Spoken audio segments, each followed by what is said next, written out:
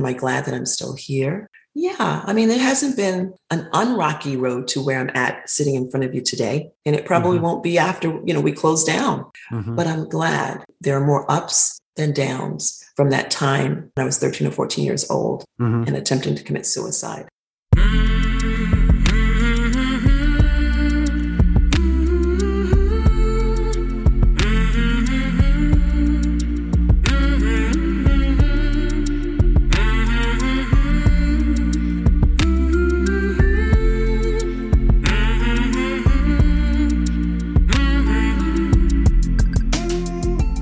Hey there, my name is Sean, and this is Suicide Noted.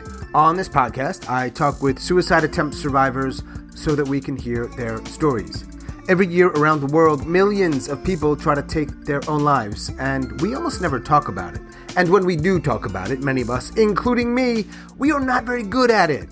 So, one of my goals with this podcast is to have more conversations and hopefully better conversations with survivors. Gonna keep trying. As always, a giant thanks to all the survivors who have joined me here on this podcast since we launched now a bit more than 2 years ago. And of course, to everybody who listens. Thank you. And I want to thank a few recent supporters. You gave us a contribution on Red Circle, which is our podcast hosting platform, but they do not give me any information, your name, your email. So hopefully you're listening. You know who you are. Thank you so much. If you are a suicide attempt survivor and you'd like to talk, please reach out. hello@suicidenoted.com, on Facebook or Twitter @suicidenoted. You can also leave us a recorded message. I will put a link in the show notes. Follow that and leave your message. We really do want to hear your thoughts, your ideas, your comments, your questions, so don't be shy. And we'd like to start using some of these recorded messages in parts of our upcoming episodes, with your permission, of course, so I hope you get involved. And there are also a couple of links if you'd like to help us out with a financial contribution. But as I always say, we really do appreciate your support, whatever that looks like. And if it's tuning in every week or once in a while, that's great. Now, do keep in mind we are talking about suicide on this podcast, as the title suggests, so take that into account before or as you listen. But I do hope you listen because there is so much to learn. Today I am talking with Tony. Tony lives in South Carolina, and she is a suicide attempt survivor. Hey, Tony. How are you? Tony, you know what? I got to be honest with you. I'm having a shitty fucking day. Oh, well, that's good. I'm glad that you're letting me know up front. Yeah. No. Now, will that impact our discussion? Minimally. It'll only be in the forefront of my brain. Yeah. You asked, I'm telling you, I know the game we play in life is to say everything's fine. But you know what? Hey, look, I have this podcast to have these conversations. And once in a while, I'm not just the interviewer. Occasionally, you've heard the podcast, I whine and vent also. All right. It's okay. It's quite okay. I mean, I think if I had to reflect, there's a couple of things that's on my mind that's kind of not necessarily shitty, kind of gnawing at me in a not so pleasant way. So we'll get into it, I guess. Yeah, we will. If you, with your permission, of course. Oh, of course. You are in South Carolina? I am. Forest Acres. Yeah. Just outside of Columbia. Okay. And you're from New York? Brooklyn, New York. All right. What part of Brooklyn? Park Slope. I was raised in Park Slope, Brooklyn. Very nice. I have a very good friend of mine that lives in Park Slope. Cool. Oh my God. It looks so gorgeous now. I mean, it was nice then that I didn't appreciate it as a young person, and then growing. And then of course leaving and coming back. And I'm like, it's also gotten 10 times as expensive, but that's another podcast called Real Estate Noted. This is Suicide Noted, not Real Estate Noted. Mm-hmm. And that's like seeming like the trend across the country. Where does everybody go? Who doesn't have $1 million? Where are they going? A lot of it, I don't know where they're going. And a lot of it has to do, well, maybe, we're going to generalize here. Sure. A lot of it has to do with maybe hopefully families kind of coming together because it's so expensive for just a single family to kind of get a house. So maybe that's a good thing in terms of more family kind of unifying and getting together. And then the other thing, you got to think about what conditions are moving people closer together from the outskirts. You got to think about, I think about at least natural disasters. Yeah. And one of the lenses I use, particularly with respect to these conversations, is a lot of people I speak to, they don't really have families to go to, right? So I think about them. And I'm kind of in that category. where do we go? We find families. We find Maybe. safe areas. Because although, we feel isolated sometimes, with our thoughts, it isolates us, but we also tend to gravitate to, we always see things on the other side that looks greener and better. And you kind of lean into that, even though it's not fully what you really want to probably embrace, but we do. Right. We do what we have to do to survive, I think. Period. I know that sounds a little trite, but it's true. How did we find each other? How did you find me? Yeah. So here's the thing. So I have lots of interests. And so I was by things that in the media, and unfortunately in the media, though, in terms of hearing about individuals committing suicide, it sparked some interest for me. And it made me kind of dig deeper into some things about myself. And then I was thinking, I was like, well, are there any suicide podcasts? And so I just kind of randomly scrolled and, did a search. And I was like, oh, there's a handful of them out there. And so I just kind of gave a listen, and some I appreciated, but I liked hearing your voice. I liked hearing how you engage with individuals. So that's why I paused with you. Got it. And you reached out. Tony is in South Carolina. Might be my first South Carolinian I've spoken to for this podcast. Well, I don't even consider myself a South Carolinian, and they don't either. Right. You might be the first person from Brooklyn. I don't know. I don't remember. They make a good distinction between, the in group and the out group with a deliberate veneer. Right. Yeah. It's South Carolina. You're in the South. Yeah. I was born in North Carolina, Asheville, North Carolina. Beautiful. Never been to Asheville. My family is actually from Elizabeth City, North Carolina. And so they somehow or another got me in North Carolina. I was adopted. Mm-hmm. My parents kind of came through with the Great Migration and left the North for a variety of different reasons, which we won't even get into now, but some of the obvious ones, better education, better work opportunities, and less racism. And they kind of parked themselves in Brooklyn, New York. Okay. And here we are. Yeah. And here I am. Here we are. And so, I'm a traveler. So I'm making a little, stop, soaking up the South. Right. Soak it up. So what is your connection? Let's start here. Okay. These are always very challenging because we're really trying to ask somebody to squeeze in a whole lot of stuff in like an hour, right? It's tricky. Yeah. Where does the story start for you in terms of how it relates to what we're talking about today? I think we'd have to peel back for me. And being a teenager, 13, 14 years old, going through so many emotions, as you know, people always kind of, point to just a lot of growth, but not growth wherein, I think I know it all, trying to figure it out all growth. Being raised in a family where, as I've gotten older, I've been able to kind of detect that maybe we weren't the healthiest family for a lot of reasons, though. Lack of tools, lack of letting other people know what's going on. And again, I'm adopted. So, and I'm the oldest. And my parents, and I consider them my parents and not my biological parents, but my parents love them to death. But looking back, they drank a lot, alcohol. They smoked cigarettes, things that I don't like. It was just me and my sister, and both of us do not smoke. We don't like drinking. So it's one of those things where, if you're exposed to certain things, you either do it or you don't do it. I'm the one, and she and I don't do it. And with that, I think in terms of looking at myself at 13 and 14 years old and being exposed to a family that their behaviors, however they were introduced to them, found themselves cloaking me and my sister, particularly my stepfather. I can dive right in and just say between 13 and 14 and maybe a little younger, but there was molestation, Yeah. So I'll let you dig and go further. Yeah. Because of the way you framed it, it sounds like, I don't know. So how do I say this? That something like that's never happened to me, right? I don't know how people forgive. I don't get it. I admire it. I think it's astounding that they can do that, presumably for their own well-being. How do people do that? Well, let me ask you, how do you do it? If you did it, it sounded like the way you framed it, that applies. It doesn't necessarily. I did forgive and then I did not forgive. And I'll explain. My mom, I gave her a pass because I did bring it to her attention. I talked to her about it. And let me just back up a minute. When I attempted to commit suicide, I know it was in the warmer months, like I said, either 13 or 14. And it was my stepfather that took me to the hospital because I had taken some pills that were in the cabinet and washed it down because my family had alcohol with some alcohol. And I knew that because of kind of reading stuff and hearing stuff on the television of what not to do. So I was like, oh, this will be the way to kind of take care of that pain. And he took me to the emergency room. And then when I woke up, my mom was there because both my parents worked. At the time, he was just her boyfriend. They hadn't gotten married. And so I do remember when I woke up in the hospital and I was in the actual bed, I said to her, when I opened my eyes, I'm sorry. And I remember the doctor coming in and giving her a card, like a business card. And probably it was a business card to see a therapist or a counselor, which never happened, ever. Mm-hmm. And it was almost like that whole incident was swept under the rug and no conversations about it, which was done. Mm. One of the positive things that did happen after that, several, but I'll make it short. One was that my mom relationship with me more, I got like a pass. Like there were things that I could just get away with more because they wanted to kind of, I guess, say, you know what, we need to be gentle with her. Mm-hmm.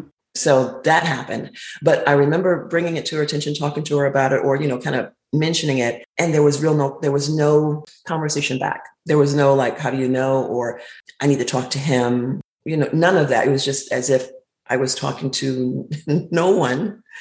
So I did forgive her in my own way. Him, I did not. And I, so much so that I was just very, very angry, extremely distant from him. And anytime I was the capital B. I just did not want to have any parts of him. And I remember as I got older and I moved out, it was hard to come back for visits because I let him know that I was angry. And I remember several times he would say to me, why are you angry? Why are you mad at me?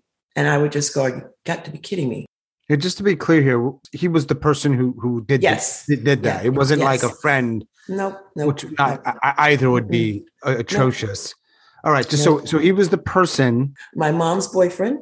And then later on became her husband. My mom had married before. Got it. And my mom and my dad separated because of, they were always arguing and a lot of physical fights. And so they went their separate ways. But it was my mom's boyfriend. Then later on, after my dad died, my mom and her boyfriend got married. I think my parents separated when I was about 6 or 5. Yeah, those are important years. Yeah. So I did give my mom a pass, but I did not with him. I was definitely very physically, verbally, and emotionally a distance from him.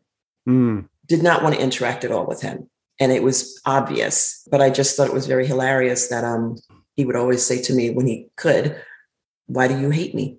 Speculating here, do you think he really didn't understand what he did? Or do you think he was aware of it and he was just like, I don't know. Whatever else? I mean, it's astounding. I don't know. Both my parents, my mom, my parents that raised me are deceased, and her boyfriend or husband or second husband are deceased. Have no idea. And I don't know. And so in the throes of all of that, when you were about 13, you took those pills in an attempt to end your life. Yeah, because I was in a lot of pain, a lot of confusion, didn't like myself at that time. I felt like things weren't going my way. And at that very moment, and I can't, it's so hard to I've tried because I've kept diaries. And I went back to look at a few of them and I tore pages out. So there was something going on there. Yeah, it was just a lot of pain, a lot of emotion. And I wanted to get off that ride. I wanted to stop. I just wanted it to stop. Yeah. So, and this might be me playing with semantics here a little bit, but is it, as best you can recall, did you want out or did you want, if I could have said to 13-year-old Tony, it's going to stop. Would you have still, do you think, attempted you just wanted out or you wanted, quote, the pain to not be there? It's not the same. It's not exactly the same to me. Right. I believe I probably wanted a couple of things. I definitely know I wanted that type of attention to stop from him. And the fact that if I recall correctly, I don't know in what order, but the fact that I did bring this to my mother's attention, and it seemed as though to me as a young teenager that no change was put into place. It seemed I was wanting out then because I felt like, well, what other recourse do I have? Right. At some point you get taken to the hospital. Yeah. You spend a night or two? No, I think it was the same day I remember a couple of times they pumped my stomach, and so I was throwing up. You get the business card. Nothing happens with that. You go home. You're in 7th or 8th grade or whatever it is. Right, exactly. I was in junior high school. There's not a lot of discussion about it. No discussion about it. No discussion about it. That's not candy coated. And then you go back to school and you're alive and you're in Mrs. Whoever's class. Yeah. And you're in the hall and you're just doing your thing and you're still alive. Now, a question, and it might be a little bit of an uncomfortable one. Did it stop? Yeah, absolutely. The other thing I was going to share with you, some insight, was how it was detected that I had taken the pills. Because I remember as teenagers, you're always talking to your girlfriends or your friends. And I was talking to one of my friends on the phone and I had told them what I had done and I started slurring and I think I just passed out. Well, my girlfriends lived like downtown Fulton Street. I don't know if they took a cab or if they walked, but they're the ones that showed up. And my stepfather, who was my mom's boyfriend at the time, was on the front stoop. And they told him to go inside and check on me. And that's how that happened. And so he found me in the bathroom, put me in the car and took me to the hospital. And then called my mom and my mom showed up and she worked, in Manhattan. So then she came in. But when I woke up, she was there. So I definitely know I didn't spend a night in the hospital. I think it was the same day. Do you remember, particularly with your mom, and I guess he'd become your stepfather? He does at some point, yes. Do you remember how they responded to this news? I don't. He was never allowed to reprimand my sister and I ever. Any reprimand came from my mom. But I do remember when I woke up, the reason why I had said immediately to my mom, I'm sorry, is because I thought she'd be so angry with me. Mm-hmm. I know that there was no reprimand, no nothing. And that's why I said, as after that incident, what I do recall changing is there was a lot more leniency with me. Right. Yeah. You lived.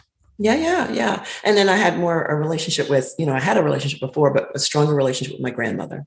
And then after that, did you continue ever to ideate at all? Did you think about ending your life? In my head, as challenges would arise in life, but never, almost like an afterthought, meaning whatever you're going through, whether it was something professional with work or relationship, divorce, because I've been there. And in that moment, when everything is happening and you're trying to understand why is it happening and trying to, before you get to the point where you plan and understand and get the tools, because you're just such in a state of disbelief. Yes, I do recall there were other times in my mind that a thought came up. It's like, maybe I just shouldn't be here, but not to the point where I said, let me sit down, let me plan this out. I did it once before. Now I'll be successful. No, it was never like that. It was maybe a thought of, I just don't, it would be probably better if I wasn't here. But no, to ever try to commit it, think about it and kind of sensationalize it or just kind of want to go through with it again. No, for me personally, it was a lesson learned, something about myself, something about relationships. Yeah. And something I kind of don't see myself as being an expert at all, only from my own experience. But when I see young folks or if I hear about people committing suicide, it brings back, of course, thoughts because I kind of think about so many different things that could be going on in that person's life from thinking about my own life. And not necessarily in the terms of just, being molested, but there's so many other things that young people, especially if they're young, could be going through where to us, if you're older than them, you think that's nothing. But no, when you're young, it could be the smallest thing ever to an adult, a seasoned adult. But to that individual at that very moment in time, it is like a volcano erupting. Mm-hmm. And for some adults, though. Oh, yeah. When you're thinking about suicide, in that moment, you're almost paralyzed by that situation, whatever that situation is. And that is absorbing all of your energy, all of your attention. All of that. And you're not really, I don't want to say you're not thinking, you are thinking, but it's that issue that's kind of got you in your grip or got you in its grip. It's like war. Mm-hmm. And you just can't get out of it. Yeah. Mm-hmm. Yeah. Huh. How many people in the world outside of your mother, her then boyfriend, and hospital staff know that you attempted to take your life at 13 years old? My grandmother and my husband at the time, my current partner, because I brought it up to them. I talked to them about it. And I actually talked to my boys. I kind of talked to them because I also, as you read and you think and you talk to other people and you say, if I can have these conversations with individuals, because you never know what someone else may be going through or thinking about, and not understanding that if I'm having these thoughts, is it unique to me? Then is there something wrong with me? But like I like to talk to my boys and say, do you know that this happened to me? It's a door that I open because maybe they might be having thoughts when they're thinking, this is something that only happened to me or only I'm going through it. And if they know that I have gone through that situation, not their experience, but my own experience, perhaps they'll come to me and talk to me, Right. So, and not everyone. I think the younger generation is more open to having those conversations. Where when I was having, those conversations with my grandmother, and I don't know if about my uncles, it was, again, like if, I would mention it, expecting them to kind of, we're going to take care of this. Let's go over there and talk to him. And that didn't happen. It was like, it's almost when I would open up and tell, people would just listen. I did not see no action, no change, just like, okay, they're hearing it, they're taking it in. And I just think that for the most part, they didn't know about resources, or maybe it was the resource to protect themselves mentally and physically to not address it. Maybe. I mean, it makes you wonder what was maybe behind their inaction. Right. Why is that? I don't think it's that uncommon, not to compare your experiences with others, but I hear this. Why is that? I don't know. I have no idea. I know that's not what I do, though. I try to be respectful of an individual. And if they come to me and talk to me about it, what would you like to do? What do you want from me? Asking. Sure. That's it. Asking. That's a starting point, right? That's a very reasonable starting point. Sure. You said that you told your then husband, but obviously you weren't referring to when you were 13. Correct. No. In my late 20s, I got married. When you have relationships, there are things that you confide. And I do remember sharing that with that person, and letting him know why I didn't like my stepfather. Yeah. So I definitely I've had conversations with people about it. And you'd said earlier that you had a more, I don't know if the word, sort of curiosity or interest in this subject matter. So you put the word in one of these podcast platforms, presumably. Most people I've spoken to, it's a little different. It is, I want to feel less alone because I'm having these thoughts, or this is a big part of my life or has been, and I just want to hear something around that. From what you shared, it doesn't sound like that's the space you're in. You really were coming at it from a different perspective. Is that accurate? It is accurate. Very good. Very good. I'm trying to listen my best. Yeah. So, like I said, when I hear or read or see something on the internet, and like this past weekend, unfortunately, and there's probably so many more that do not hit the banner on your webpage on the internet and mentions someone has committed suicide. But for me, I think since the beginning of this year, maybe since 2020 and to present, just noticing the word suicide coming up, seeing what seemed to me a frequency of, God, is this increasing? What is going on? Why am I hearing more about this?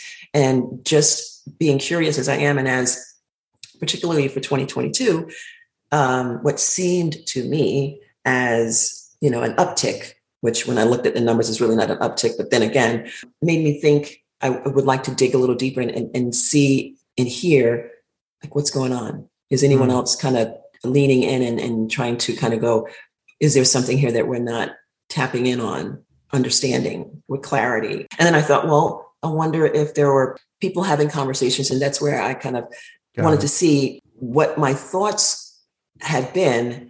Were they in the right direction or not, in terms of, kind of getting a pulse of what's happening to other people? What are they experiencing? So, yeah. I'm still on the journey. I haven't come to any decision. Still on a journey. It's just always weird to me that there's so little discussed about it. Yeah. I think it's fear.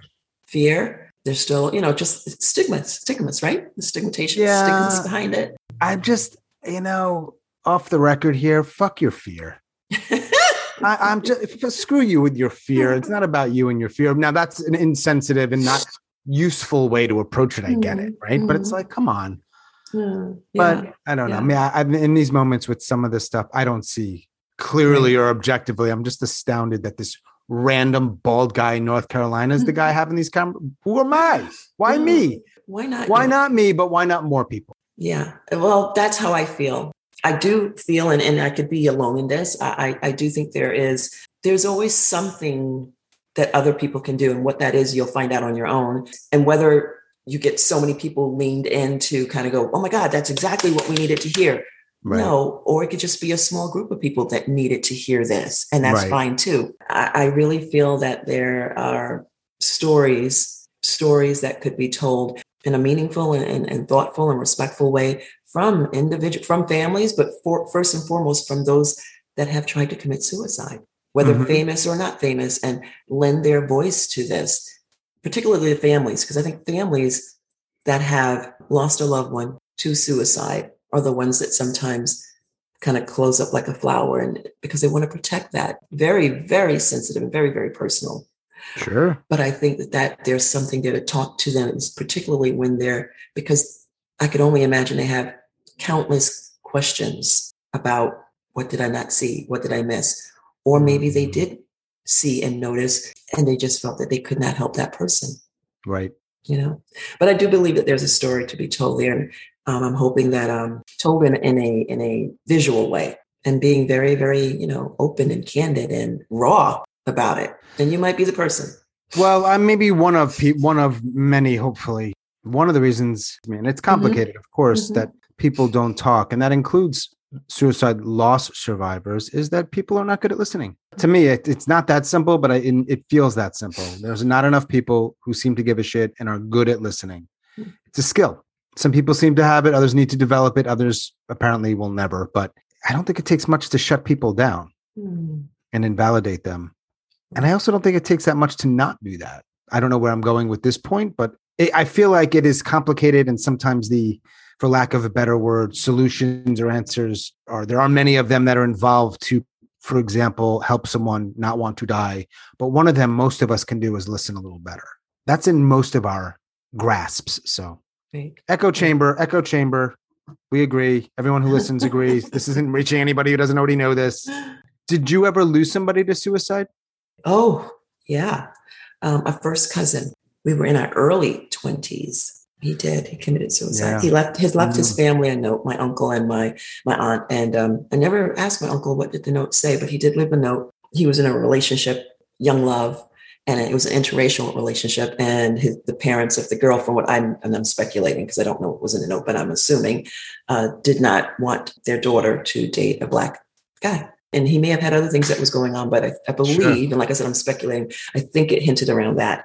That reminds me, I never asked my uncle what was the note about, because I do remember him, leaving a note. I'll have to ask. Yeah, it doesn't come up too much on this podcast about people who I'm talking to and their experience with losing somebody. I don't know why I felt like asking that question, but it must have been quite. Oh yeah, insert word, like wow. It was unbelievable. Yeah. Yep, my first cousin. And we were the two oldest ones. Yeah. So yeah. And it's so weird because that's not the best word, but it's done. You're not coming back. Nope. I lost my best friend to suicide a while ago now, years ago. And there's a long time where I'm like, he's not coming back. I mean, in my dreams, sometimes at night, he'll show up, but that's not what I'm talking about. Right. It's weird. Right. So this is probably almost a silly-ish question, but I ask it because I ask most people, I'm going to use the word glad. It's not the best word. I can't think of another word. Are you glad that you didn't die at 13? I am. Yeah. So yes, I am. And there's probably a reason that it did not, I wasn't successful. And you got married. Had 2 wonderful boys. They're men now. But yeah. Are you crying? Yeah, because, am I glad? Absolutely. I've had a lot of good breaks, if you will. And so everything's a lesson. And it's not necessarily just a lesson for yourself, but a lesson for you to be able to kind of think about where you are and how can you take that lesson that you've learned to make it a teachable moment for someone else if they're willing to, be receptive to it. Right. Willing or able, I suppose, sometimes, just if they're in that space, right? Good segue. You're reading my mind. Well, I used to ask this question more. For some reason, I stopped, but I want to ask you this question. Sure. We have a variety of listeners. Presumably, some are attempt survivors, some might be loss survivors, others might be in the medical field, others might be curious, and so on. Without knowing these people, of course, you'll probably never meet them. Do you have any thoughts? I don't want to use the word advice, but thoughts, words of wisdom, ideas to share, particularly to people who are in the position of supporting someone in that kind of pain or despair? The mom, the brother, the friend? That's a good question. Well, to be very honest and transparent, I wish I had something very eloquent to share, but I don't, because I think it's different for everyone. I feel there are no words that I can share that would probably anchor someone in the way that they need to be anchored. It's just one of those things that I think happens, and this is silly and a cliche, organically. It's just what I keep remembering is you may have something very meaningful to deliver in terms of something you're going to share orally with someone, and it may only be precise and exact for yourself because the other person that you're sharing this with, they have to be in that space to want to be able to receive it. Sometimes it just may not reach them. It may not reach them in that moment. So I don't have any words. I think in the moment, in the moment. I do have to add, I raised this because there was a time when I was working with some colleagues, some collaborators, and someone reached out to me who was not in the best space and thought that they wanted to end their life. And I guess this highlights in terms of that reaching out and saying something profound or just with feeling to say, hey, I hear you, I see you. This is what we can do. Because clearly that person was looking for that anchor, that lifeboat, that jacket. And I just happened to be the individual they reached out to. They knew nothing about what I went through. I did share that with them through our conversation. So I think in terms of finding something to share that would help someone else, I just think that I don't have those words. I think it's one of those things that's in the moment. You ready for the part B of that question, which might be harder? Okay. That was pretty hard. And I appreciate your honesty. Is there anything you could say or might say to people who are thinking about taking their own lives? And maybe can we even frame this towards a teenage girl dealing with certain things that you may have dealt with? Okay. So I'm reaching into myself at this moment, trying to push away or move aside some of the cobwebs and reach down deep to areas of my memory where I may have kind of really tamped down on what could be extremely powerful and useful. That's so tough because, I think that the most common statement or something easily to toss out when someone is asked this question is, it will get better. Maybe not. Maybe not. No, maybe not. That's right. That is so tough. Tough in the means of that's a good question. Think about someone that's 13 or 14, a younger person like myself at that time.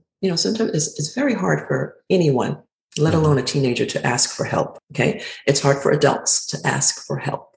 I think that young person could, if they want to, I guess, let someone in. I mean, find a way if you want. And this is so tough. This is hard. This is hard because everything I'm thinking about is like, oh my God, that's so lame. Well, can I reframe it slightly? Sure. And this might be a little sensitive or more than a little. Okay. What would you have wanted? I wanted to be seen. I wanted people to hear me. I'm such a people person, meaning I like to observe individuals. Like I'll go to some, whatever it is. And I'm just like really looking at people, making assumptions in my head about, what do they do? What's really troubling them, or kind of reading them before meeting them. Seen and heard. Can I'm going to be annoying here because I'm very good at it and break it down. When you say, I want someone to see me or hear me, what does that actually look or sound like? It pretty much is what we're doing right now. Because we're having this beyond just the conversation. We're kind of really talking to one another.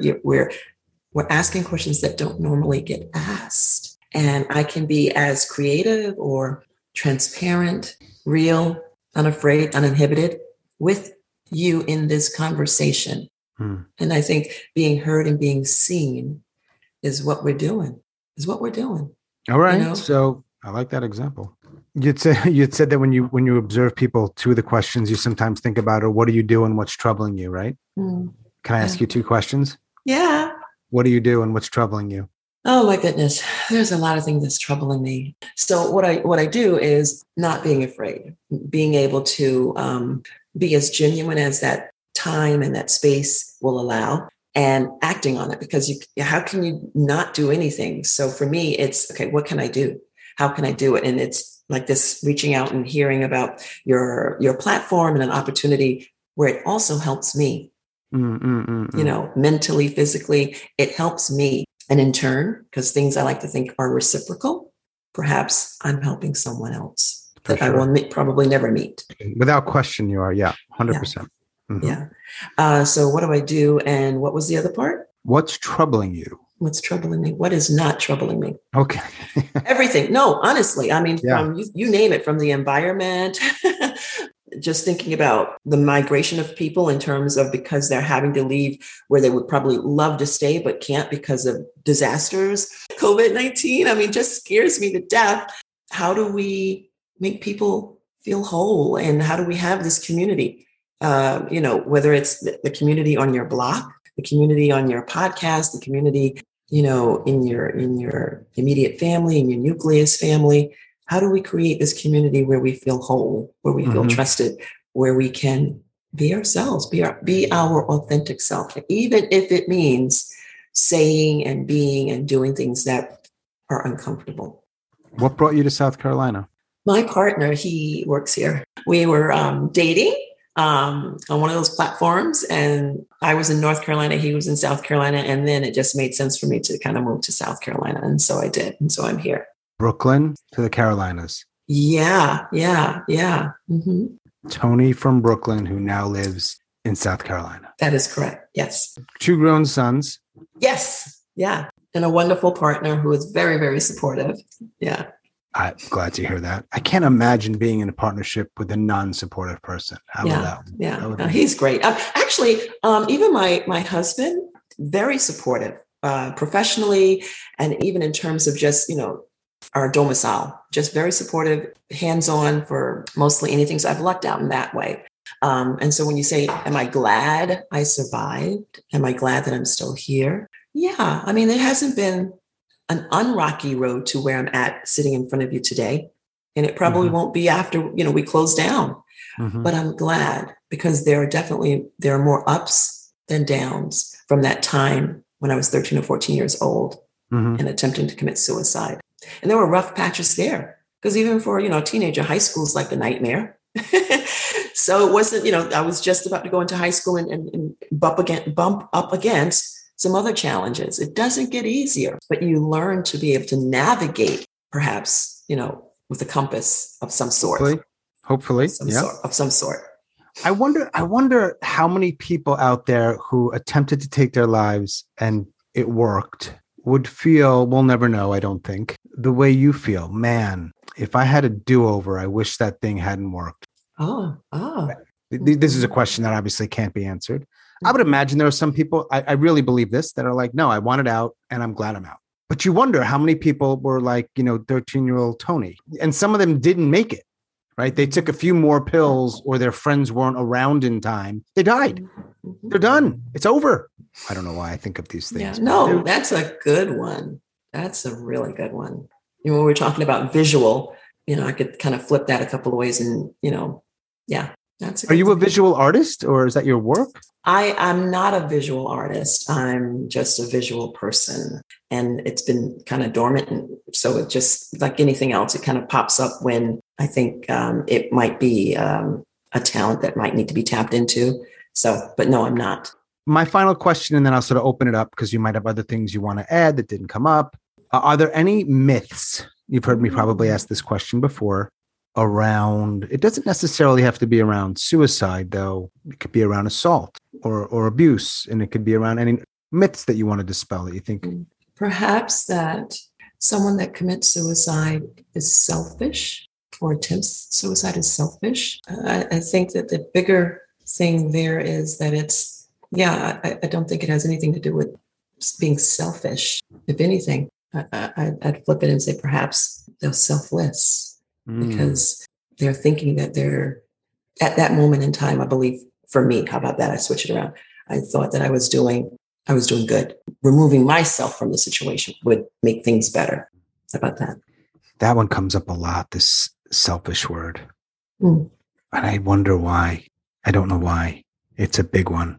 It seems to be that that's a common thing people talk about, that it's selfish. It's a singular act, usually. It is you that you're in that moment and you are focused on you and you only. It kind of just looks like from the outside, well, this person has A, B, C, D going on, the positives. How could did they not think, so it's like suicide is a very singular moment. It could be that you feel that an individual, it is the gift that, bear with me, you say, how could that be a gift? It's a gift that will continue to pop up for those that remain, good, bad, or indifferent. It is that, if you want to say haunting, daunting, it will always be there. Yeah. You dealt with it with your cousin, right? Oh, yeah. Yeah. It's there. I remember being angry in my head at him going, oh, now he'll be in my, he'll be the person that's always thought of, he will, as far as the grandkids, he will always be, the one. And it's like, how crazy is that? How crazy is that? But we have these random thoughts. Yeah. And so I just thought, oh, no one will top him. He'll be the favorite all the time.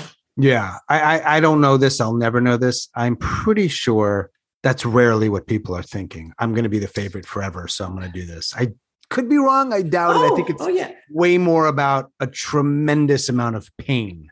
Oh, sure. Absolutely. Right. But when we were talking about singular and how so, and I'm saying, I'm thinking about myself in terms of why did I kind of feel that this was a singular moment and trying to tie it all together in terms of, okay, like I said, it's a random thought, perhaps in my head, but certain things come up in someone's mind that sometimes we don't speak, we don't verbalize because it's so like we're disjointed. What are you talking about? But it's a thought. Sure. Yeah. I think that I'm echoing some of the things I've heard. More than unfortunate that what gets often lost, I think, is that how much pain that person was in for so long. Most people don't do this just, I'm just going to do that thing. That's just not how it works. It's very rare. Long-term, profound pain, I think. And I just wish that we had that conversation a little more. I mean, some people are having that conversation. I'm not by no means the only one, but I think the conversation about it being selfish is more common. That's all. Right. And I just don't get it. And I'm trying to, but I don't. Well, I think if you continue, which you should, having more conversations like this with others, because it's all relevant, right? Right? Subjective, right?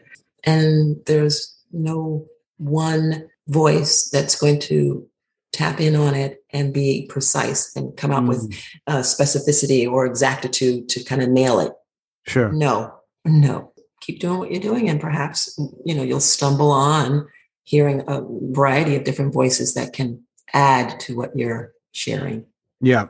That's the best it's going to get. If there were one answer, we'd have had it by now, probably. If there was one thing that would explain it all. It's pretty complex, suicide. It's complex, for sure. But I mean, arguably one of the, if not the most complex. You're literally taking yourself out. And it goes across the spectrum of age, so you can't zero in on, well, it only happens to an individual at this age. And, we can go on with the other, demographics of it. It just goes across. Oh, it goes across just about everything, right? So there's not one thing. Yeah. Sean's one thing. No, I would say to people who are listening, ironically, that listening word, that's something that you can do. Maybe might be a small percentage of people who have neurological challenges that literally cannot listen. I don't know. Sounds a little bizarre coming out of my mouth, but yeah, you can do that. Most of us can do better at that. Start there. We can all be better humans. Or that. Mm-hmm. Yeah. Thank you for reaching out and being flexible with speaking with me and then speaking with me. This has been a fun hour or a good hour or an interesting hour. Yeah. Is there a question I didn't ask or something else you wanted to share that didn't come up? Sean, you've done a wonderful job. You've made me think deeper than I probably wanted to think, which is good. It's a good thing. Sometimes we have to do that. You got to flex that muscle because if we don't use it, you lose it, right? And memory is a rubber band. Hell yeah. I haven't studied this, but I've gotten into it a little more and how our memories are not always as accurate as we think they are with certain things, I think, which is just like, wow, fascinating. Because we're so sure. Yeah. With some stuff. And other than that, I never know how to end these other than saying thank you very much. And I hope your days continue to go well. Oh, it's my pleasure. My pleasure. Thank you, Sean, for speaking with me. Of course. I'll talk to you soon, Toni. Have a good day. You take care. All right. Bye. All right. Bye-bye.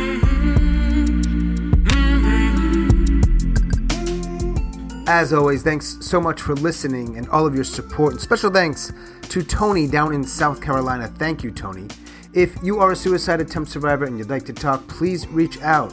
hello@suicidenoted.com, on Facebook or Twitter @suicidenoted. You can leave us that recorded message. Just check the show notes on how to do that.